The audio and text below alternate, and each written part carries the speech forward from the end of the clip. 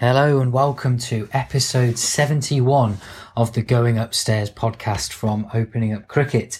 Usually this is where I would start to introduce whoever the guest is on the show, but today it's just me. First time in a little while, actually, going back to last year. We've had a lot of guests in the meantime, which is fantastic to hear from a range of different people. But this time round, I'm going to expand a little bit on something I wrote on the blog. Maybe that people have read that.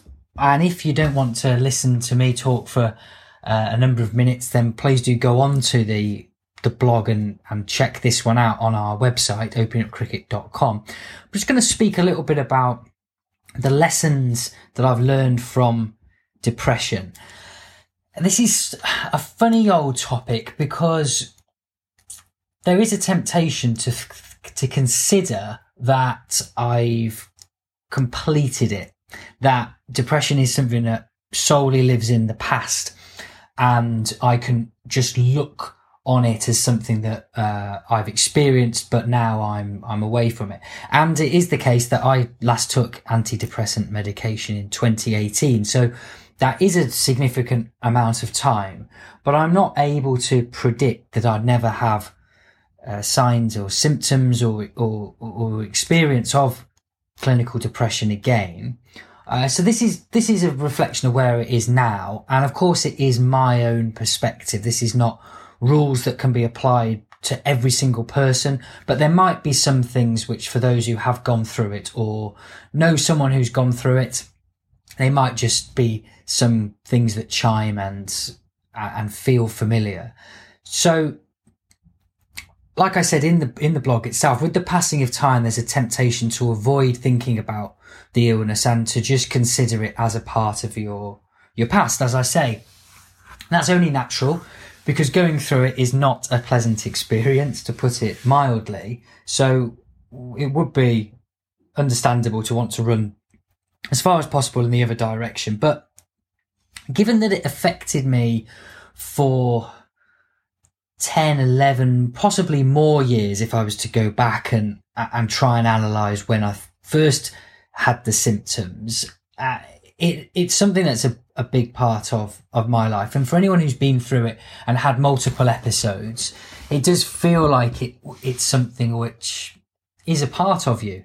It might not define you, but certainly in some ways, when it's going on, to an extent it does, because it affects every aspect of your life.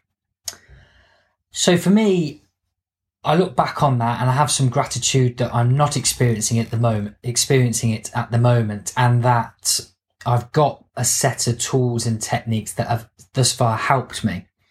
And this isn't about saying people should all go away and do what I have, because I've done lots wrong, continue to as well, and I'm sure will for the rest of my life. But there are things which I've picked up which work for me, and it might just be that different perspective that might be useful for people. So some of the things that I have picked up is that over those years, particularly I would say 2007 for me up to about 2015, I got used to it. It had different levels of severity. It would be from the very worst that I've been through to milder symptoms, but I got used to it being there. And what that meant was my view of the world was just fundamentally bleak. It was the worst coming to mind first in any circumstances. So if I did well at something, whether that be work, personally, or even sport, the first thought would always be to try and diminish it. It would always be to try and think of the context and talk it down in my head. And that, depending on how I was, would escalate quite quickly as well. And this became such an instinctive reaction to things that I became very used to it and had a view of myself that was negative, but also the world around me and others, if I'm honest. So I'd find it really difficult to perhaps sustain relationships of all kinds because I'd be plagued with the doubt about myself, and then also others as well, and whether they liked me, and get myself in knots about what the relationship was, how real it was, whether this person was just being nice to me to be polite, or they really didn't like me, and that undermines it. So that led in a lot of ways to difficulties, sort of committing to things, making excuses to not be in places, pulling out at the last minute, behaving in ways that alienated people. And you get into a bit of a cycle of that. So those thoughts could be, very intrusive, very negative. And a lot of the time I would get used to the day-to-day being too much and certain days being too much. So getting up, trying to do something, and then often just going back to bed, giving up on the day. And then that of course leads me into this cycle of not attaining anything, and then feeling like I'm not worthwhile. And then of course that circulates around your head without any out if you're just sort of lying in bed like that. There wasn't really an availability for alternatives. I couldn't see those. And it is quite upsetting, really, to recall some of those passages, missed opportunities, things that I overlooked because of the view of the world that I had, and the haze of those days as I look back. For me, I've spoken before and written before about the role that alcohol played in that. It was definitely something where I felt that could be a time where I didn't have to be myself, where I could escape in terms of being a character, being a centre of attention, being someone who actually was just desperate to get people to see that I wasn't a complete waste of time. But then the thoughts would come back even worse day after and the day after that, and so on, and create these cycles, I think, there. Now, though, I'm actually used to the cycles in another way. So positive things, or not even always positive, sometimes just being comfortable with the neutral side of life, and when things are just going along okay. And I'm realising that there's things I can put in and pull out which are either good or bad. But yeah, hard to explain that one. But I hope that's for some people something that they can recognise in what they've had as an experience. My other one, in terms of a lesson, was that it's you that gets better, but it needs someone else to help. And I put in this blog that, whether it was conscious or otherwise, I think I was always waiting for someone else to drag me out of those, particularly the low points. I didn't feel I could do it because I didn't think I was capable of a great deal. So that didn't help. And a lot of the time I was looking and just hoping that someone might recognise what's going on. Someone might know something that I don't. Because certainly in those early days, the conversation in society was not present about your mental health or about what the nature of mental illness was. And it didn't come up as something in conversation. There wasn't the sort of omnipresence of social media. So it was left for me to try and think about ways of getting through it, but not really knowing what it was about, and hoping that someone out there might just be able to put their finger on it and recognise something in me. And of course, we all do lots of things to hide how we really are from people. So there's no blame on anyone for not spotting things. You just hope that in this day and age, someone might be able to go, actually, this person doesn't seem quite right. Maybe they are sort of reliant on, whether it be alcohol, other things, whether their behaviour changes at certain times, whether they just don't seem quite right or quite happy. So yeah, what did help though eventually was, of course, myself. I walked that GP surgery. I then got the prescription from the chemist. I then took it. I had an appointment, my first appointment with a therapist. I started meditation and keeping a diary. And of course, later on, I gave up alcohol. Now, this now probably the most powerful lesson from the whole experience is that fills me with quite a lot of pride and a sense of achievement, that I spent so long waiting for someone else to do it for me. When I did it slowly, I can own that success, and I would regard it as success.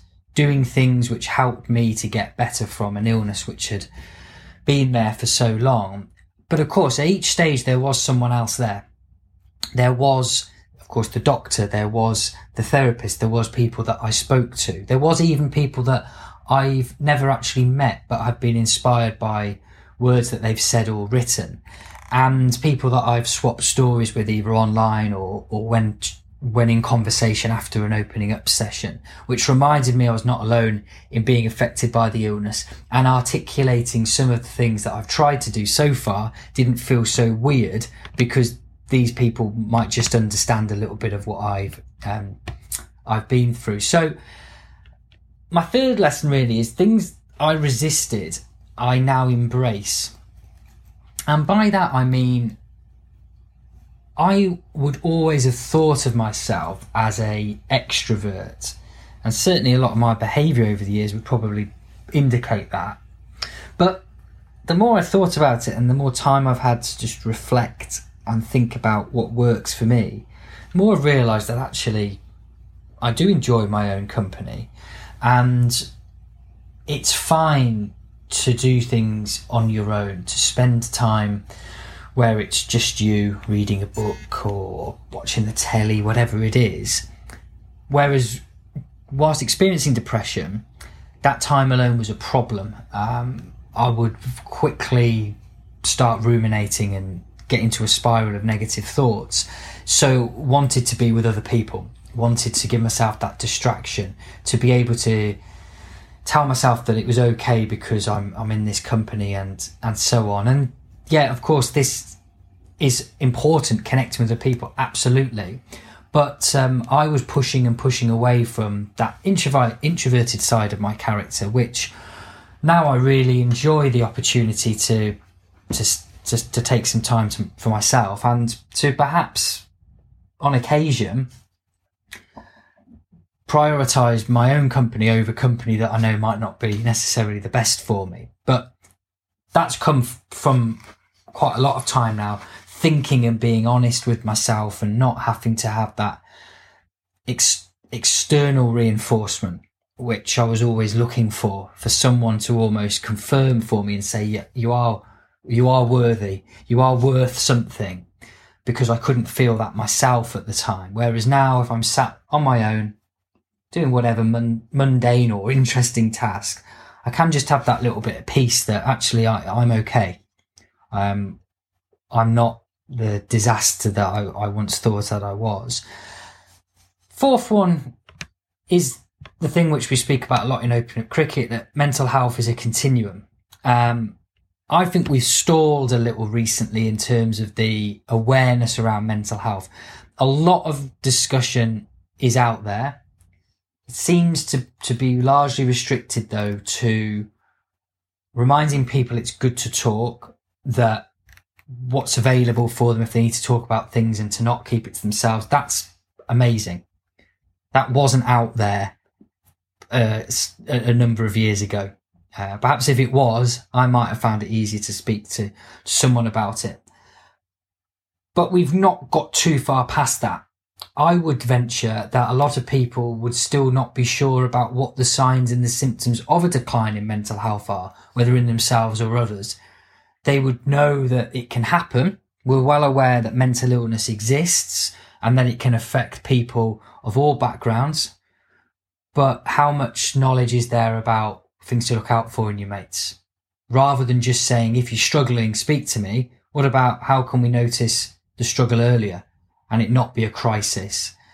It's how much permission we offer to people. By the time the symptoms of depression had really kicked in for me, the last thing I wanted to do was talk to someone about it. I had this belief no one would care, that I deserved it. I'd brought it on myself. All these things going around. So that invitation to speak, if it was explicit for me, might not have been taken up, probably wouldn't have been, if I'm honest, going back a number of years. So that reactive approach, I believe, is unsustainable. Full awareness of mental health. So when we say mental health awareness, needs to be across that whole continuum. So not only understanding the signs and symptoms and where to get help, but what you can do to keep healthy. One of the most frightening things of experiencing depression was being in this rut and not being able to see how to get out of it. I remember this thought so clearly, that I'd reached a slump and I cast my mind forward to when I'd be in my 40s and 50s and thought, do I have the energy to keep going through this again and again and again? What is going to be the point where I just break and I feel like it's not worth carrying on, or that I can't carry on, that it's something which I'm almost being told the world is not for me? And that was because of having little to no understanding about what could help me get better. And that, yes, of course, those things are out there, that, and maybe because I live in a bubble on social media where I follow lots of accounts that have this kind of information, I feel, oh, it's out there for everyone. But it might not be if people don't follow those things, if people don't talk about that generally. So getting that out there about what we can do to stay healthy. Little things that work for different people. Meditation's not going to be for everyone, but it'd be great if people could know a bit more to give it a go. Keeping a diary might be a turn off for some people, but for others, knowing why that works and hearing who uses it might be really helpful. Getting more engaged with their exercise and doing some of the little things, and knowing that actually the things that are great for cricket are great for your mental health as well. All of these things, I think, are the next step. And that continuum about the optimal at the top, the worst at the bottom, there's got to be something that we think about a lot more. And I've certainly thought about it a great deal and been able to work through things to say, right, what do I need to do more of?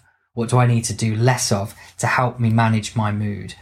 Because although I haven't had the worst of it since 2018, it being the case that, of course, we all go through difficult times, and we don't need a diagnosed disorder to be able to be needing to talk about it and to get some help or just some understanding from people that are around us or close to us. So the more we share about that continuum, of course, the better. My next one, penultimate one, is it's not weak to speak. Of course, I'm going to say this. This phrase has been attached to Open Up Cricket for years, probably approaching, if not already there, being cliched. But I think it is something that I'm going to continue to say because it does mean a great deal.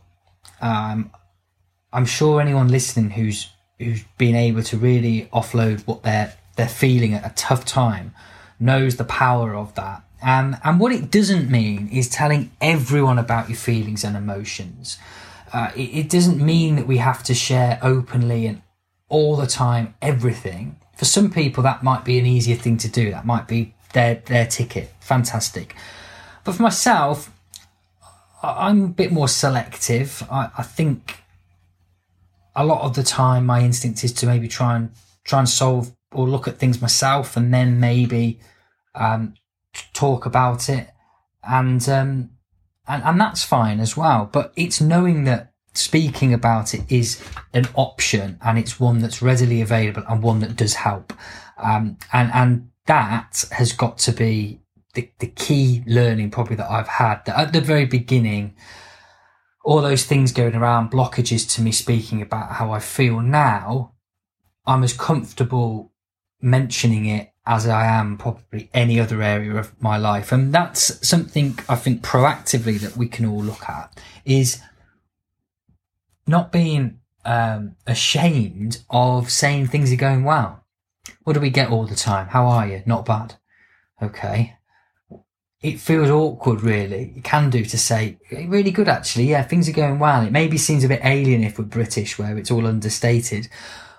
But that appreciation of our feelings, and that word feelings can make people recoil, owning them and saying, yeah, actually, I feel good at the moment, or not so good, whatever it be, but connecting with them and a little bit of a share with someone, giving them the opportunity to say, actually, yeah, at the moment, things are pretty good. I've just got a new job, or I've just got a fantastic new car, or booked this holiday, whatever it is, or I've just had a really nice cup of coffee, whatever it is that keeps you ticking over, sharing a little bit of that. And if we get used to sharing how we're feeling in the good and okay times, that's some practice for when it is tougher, when we're struggling to feel like we can, knowing that there's that experience and that the other person will be prepared to listen to what we have to say. And of course, as I finish, the most important thing to remember, and this is so true, but often overlooked, is that of course, everyone is different.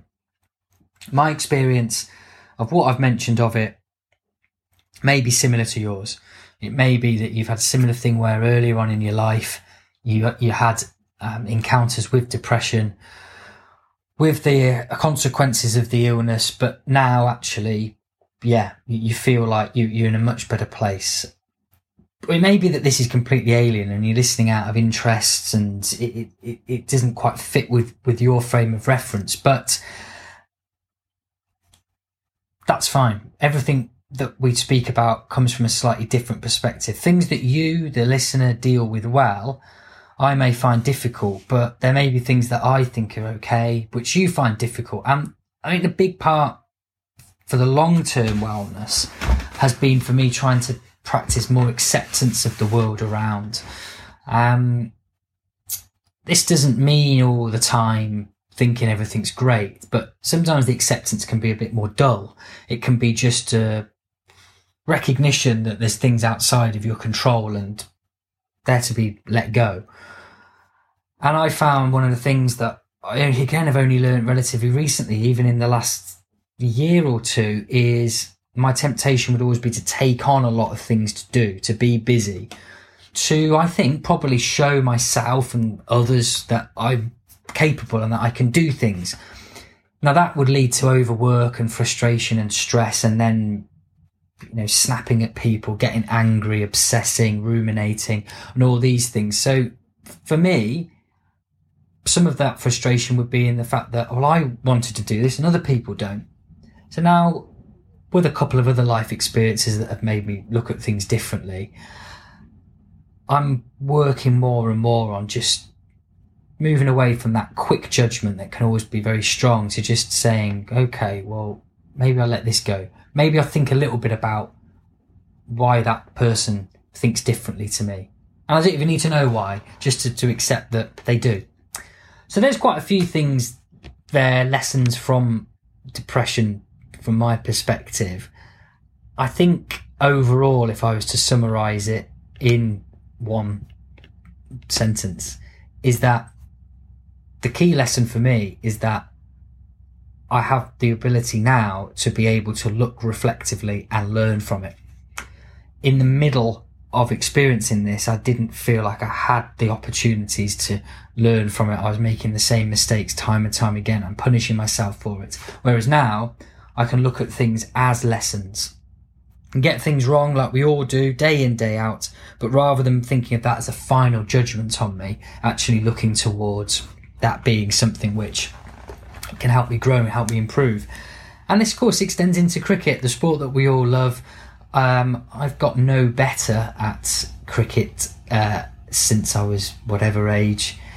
Find it difficult, if I'm honest, and used to find that difficulty something which would be another thing to tell myself off about. Why are you bothering? Why are you spending your money on your subscription when you're so bad, etc., etc. But now it's not so much about what I do in it. It's enjoying being part of the team. If I can contribute, great. I'm really just connecting with all those things around it, which I just could not have foreseen happening years ago. So that's a really nice place to be in. I hope this has given people some food for thought, a little insight to just one person's experience of depression and the lessons that have been learned from it. If you like this episode and indeed any others, give it a rating on Apple Podcasts, Spotify, wherever you get it. Leave a comment, anything like that. That would be great. But for now, wishing you all the best. Cheers.